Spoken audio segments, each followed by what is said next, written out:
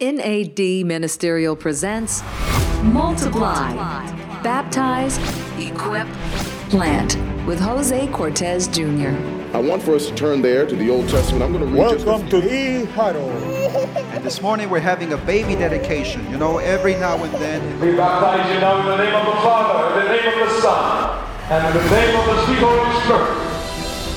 We're about to go eat. I want to thank you for the food. Is there a second to the motion? To present to you the happiest newlyweds in all the land. Muy buenos días, amigos, hermanos y familias. God, give us strength and power to live like you told us to live. I'm Patricia, and welcome. Can you have the ministry of the Word without the ministry of presence? Find out today as our host, Jose Cortez Jr., talks to Dustin Hall.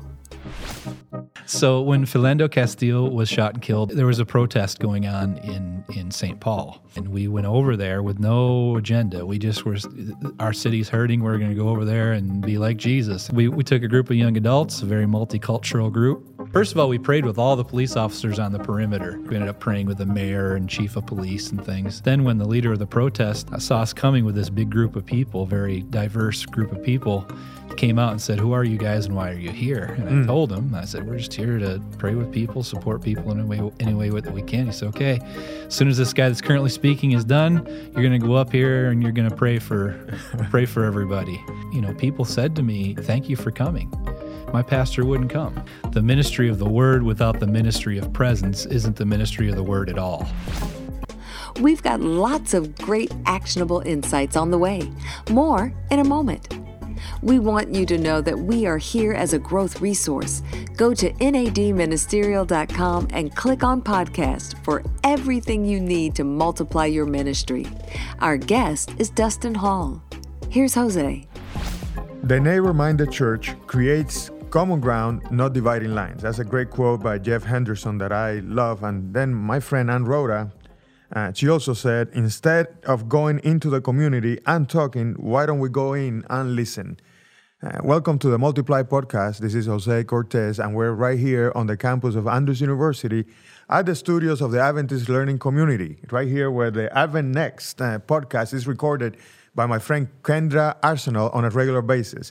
And today I have a friend and someone who's very special to me, great minister, great pastor in North America. His name is Dustin Hall. Dustin, how are you, my brother? Doing well. How are you? So good to see you. It's been a long time. You too. You're the pastor of the Grace Outlet Church? Yes. And you guys meet at the Go Community Center? Yes, our community center we opened, and we are a community center that also has a church, not a church that has a community center. Okay, talk to me a little bit about that. Yeah, so we want the community to realize and feel like they can be welcome there. And I think from the demographic research we've done and from understanding our community a little bit, we knew that if we put Grace Outlet Seventh-day Adventist Church on the sign, people would think that only the members of that church go there. And we actually purchased a former country club building. Oh my goodness! That it's located in the city, though it's not a golf club. It was used as a retreat center for a department store owner family. They brought their employees there. But anyway, it's been used over the years as an event center. People have had weddings there, business parties there. So it's well known, and we wanted to make sure that the community still felt like they owned it, they were a part of it. And so we made it into a community center that its main feature is a play center for kids and parents. Oh, man. Parents too? Yeah. So the parents bring their kids. Tell me the parents play as well. They need to. Yes, they don't drop their kids off. They stay. And that gives us a great opportunity to get to know people, hear from them, just get to know the families and really build relationships with the community. So you're open during the week? We are. We're open Monday, Wednesday, and Friday. And since October, we've had 500 people come through. And many repeat families, so we're really getting to know people. Oh my goodness! Congratulations! That's creative and that is exciting. Yeah, God is blessing, and I think a version of this can be done anywhere. Anywhere. Mm-hmm. Well, we have thousands of pastors, church leaders, committed disciples of Jesus who are listening to our podcast, and I hope that they're able to take a little bit from, or a lot from what they hear from you today, including this. I think this is awesome. Yeah. Let's go into our subject for today, and I've heard you say a few times that people view us, the church, Adventist church, as irrelevant and perhaps as out of touch. Can you expound a little bit more on that, because that is concerning? Well, I mean, the greatest evidence of that is that they're not members of our church. If everyone saw the church as relevant, they would all be church members. Okay. And so what we have to realize is that our institutional way of doing things, in other words, the culture, often is seen as irrelevant. And really, we often blame the community. We say, they're not interested in spiritual things. They're not engaged with the Bible. They don't want God. But I've found in my ministry that it's actually us not knowing how to communicate in a way that they can understand. So it's not their fault. It's not their fault. Yeah, it's a blindness. Something happens, it seems like, at conversion, where we start thinking like church people, which in many ways is a very good thing because we're seeing with new eyes, and that's wonderful. But we often forget the way we thought before we accepted Christ and before we accepted the Adventist message. Could it be something like too heavenly minded and no earthly good at all? Something like that. I've heard that said. I've heard that times. too. So, and at times I wonder if that's our case. Yeah, I don't know. We're so spiritual and we're so much up there in the clouds, that we cannot do anything on the street. Yeah, well, I've heard that too, but some of the most heavenly minded people made the biggest differences in this world too, That is true. But so you got to be heavenly minded and earthly grounded. Yeah, I mean, if you're truly heavenly minded, then you're having heaven's impact here. By all means. Yeah, and so, I think really what it boils down to is that, the Adventist message especially is it's so clear and so powerful, and it delves into things that we didn't think about before, prophecy and all these other things. And we draw these conclusions, and we're so excited about those conclusions. We're excited about knowing what happens when Jesus comes and when we die and, what's happening in Bible prophecy. And we want people to accept those conclusions. The problem is we forgot the way that we thought before we came to those conclusions. Okay. Because, the fastest way to convert somebody is to get them to accept your conclusions. Yeah. But that's not the way people think. No. And people that are not in the church, because they don't think that way, we have to communicate in a way that will help people that are not in the church understand what that means. And I'm not just talking about, what you put on your church bulletin, benediction or closing or opening prayer. I'm not talking about those kinds of life, things. Right? I'm talking about life. Yeah, I'm talking everyday about life. Yeah, it's not just what people know; it's how they think. Yeah, and it's wonderful that the Lord transforms our thinking. But if we forget what it took to get us to the place where we can accept Jesus and accept this Adventist message, we're going to be totally ineffective, and that's where the irrelevance comes in for me. Yeah, I've also heard that that we have a hard time reaching people because we have an unpopular message. Mm-hmm. I don't know if you've heard that before. You know, and that's the reason why people don't come to some of our churches, even though I see some of our churches are doing really well. Yeah. And they so what do you think? That I take issue with that. And the reason that I do is that we don't have a message. Okay. Right. We should not be owners of a message. And the reason that is, I'm giving you a message right now. Mm-hmm. And what I'm doing is I'm trying to convey my way of thinking in a way that you can understand it, in the way that people listening to the podcast can understand it. And it's going to be better understood by you because I know you. We've had previous conversations. It's going to be somewhat understood by people that are listening because we have similar goals and similar worldviews. But it would be very difficult for somebody that is not part of that worldview or part of this conversation to get it. And so the reason that it's a hard message to understand is because we give it in a way that we understand. Okay. We're not. It makes sense to us. It makes sense to us. But we're not thinking of the people who are getting it, the ones who are receiving it. That's exactly right. And one of the reasons that we've done that is because we we package our message into a neat little bow that you can give in a series of Bible studies or, in a series, in an evangelistic series. And really what those are the conclusions. Okay. They're not the whole truth. Those are the conclusions that we want people to know. So we're not just trying to give out a code, with information. Right. We're trying to lead people to getting to know Jesus. A living relationship with a person. That's exactly right. And what we don't realize is that when we say it's our message, we begin to defend our own version of that message. Okay. Our interpretation? Our interpretation of that message. So if you're not believing what I believe, you're in trouble. You're not a true Christian. Yeah, and even within the church, we see that exact thing. If you don't preach, quote unquote, the message the same way that I do, you're not preaching, quote unquote, the message or present truth. But what we have to understand is that the great controversy is about God's character. And Bible prophecy and Scripture paints who God is. It's about his character, which means that any situation in life, God's character can be applied to that. By all means. Therefore, present truth is God's character spoken into a person, any area of life, any issue that's going on. So I don't necessarily have to, God's character doesn't have to necessarily be spoken into a situation in any given, quote unquote, message. One specific way. It's a truth that has to come to light within any area of life, specifically to the people that we're trying to have understand it and receive it. So we're trying to change people without loving them. Yeah. Okay? We're trying to feed them information and have them believe what we're saying without ever having any type of relationship with them. Is that what you're saying? Yeah. So would that be the solution? Yeah, I've found that the only thing that really communicates across all worldviews and experiences is trust. Okay. If I have a trusting relationship with people, they're willing to try and think like I think.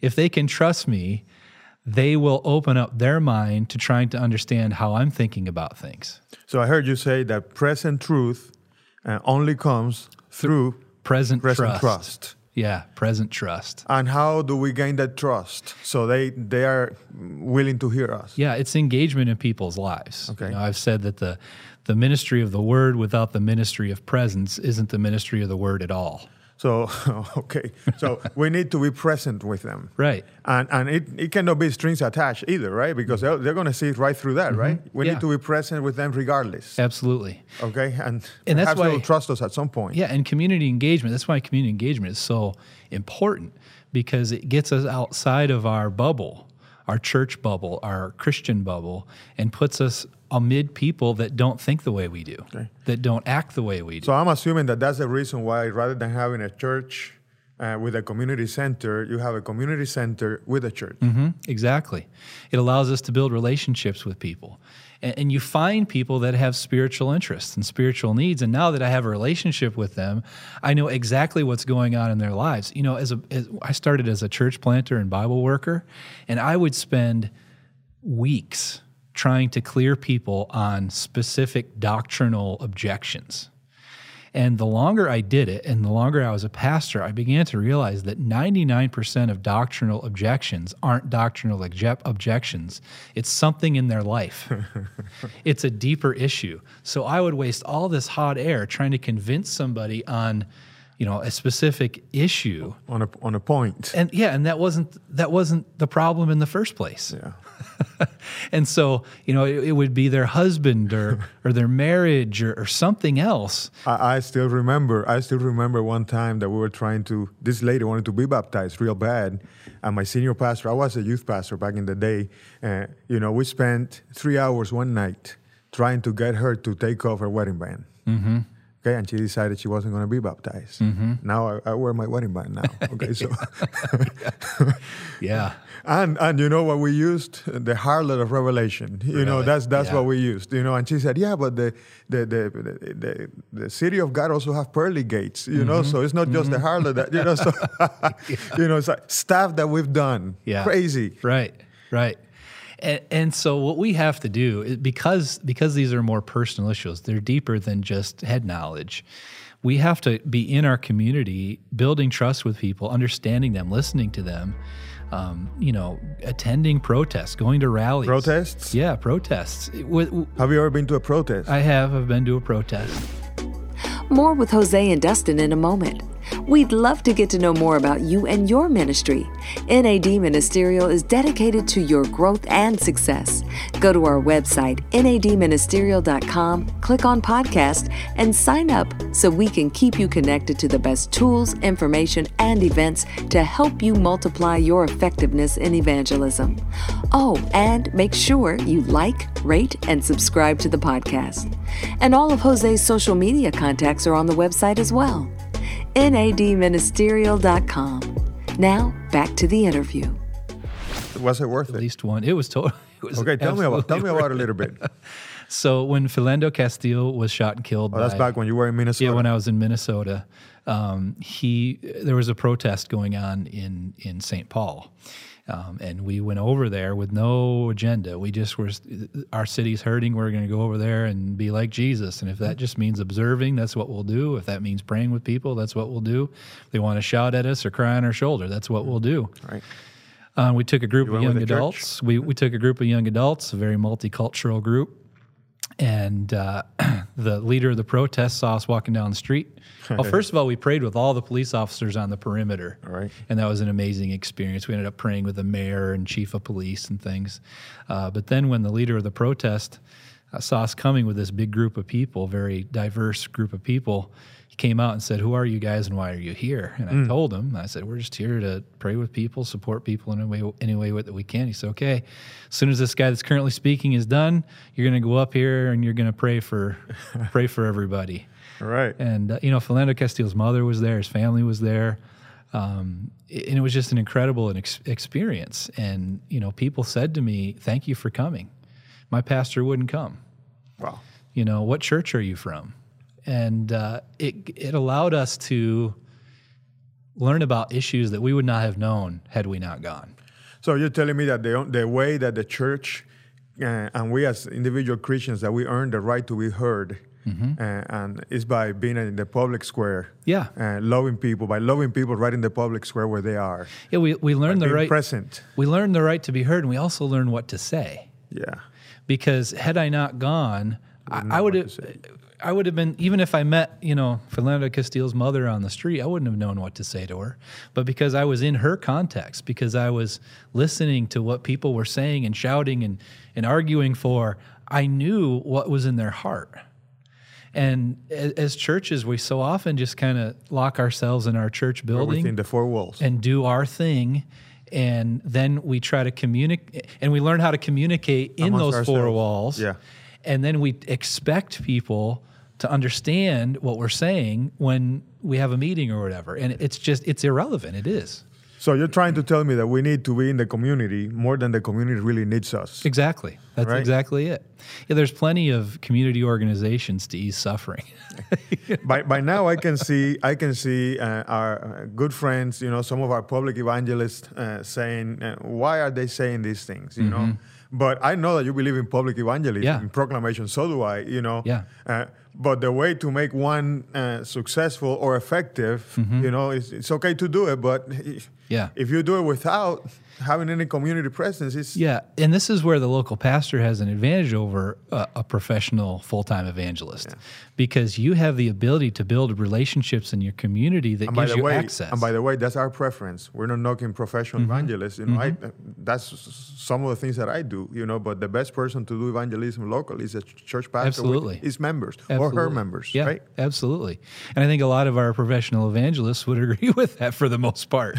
And the thing about it is that the local pastor has the ability to build such a strong bond with the community, or in the church especially also, because the pastor's only one man, can build the kind of bond in a community that builds the type of trust that it gives you the ability, number one, to understand what to say, and then the platform in which to say it. And that is so needed amongst our communities, to make them listen, to make them feel like our message is connected to their situation. And God is connected to their situation. He is. Now, let me ask you a question, because at times we want to be engaged in the community and we create ministries. Yeah. And people don't flock to our ministries, outreach ministries, which are there to help people. What is the best way? How can we improve our blessing of the community, our outreach to the community? How can we scratch where it itches? Yeah, I found that when we try to start something new, especially when it comes to service, community service, we don't have nearly the impact as other organizations are already having. And because they've been there for a long time. Right, they've been there for a long time. They know the community better than we do. I found that the most effective community service comes by partnering with other organizations. So it's okay not to have to invent everything? Yeah. Is it okay to partner with people who are not Adventists? Absolutely, and you have a much greater effect.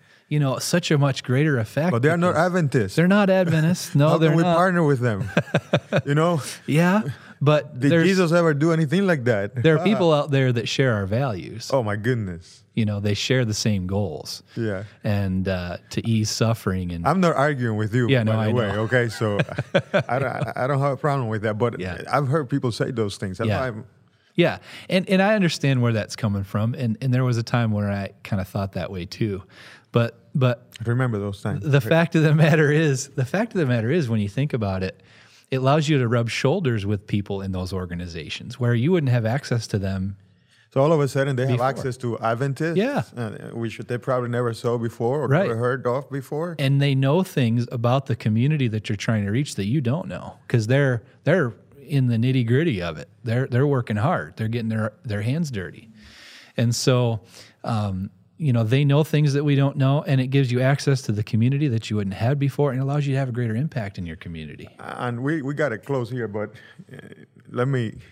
you mentioned something about when we're not in the community, when we're not loving the community, we somehow become like the scientist who is in the lab. I heard that, and we talked about irrelevance earlier. All right. And in many cases, we've become like a scientist who shuts himself away in his lab for 15 years to cure a disease. Right? And then, he perfects it. He's got it all worked out just perfectly.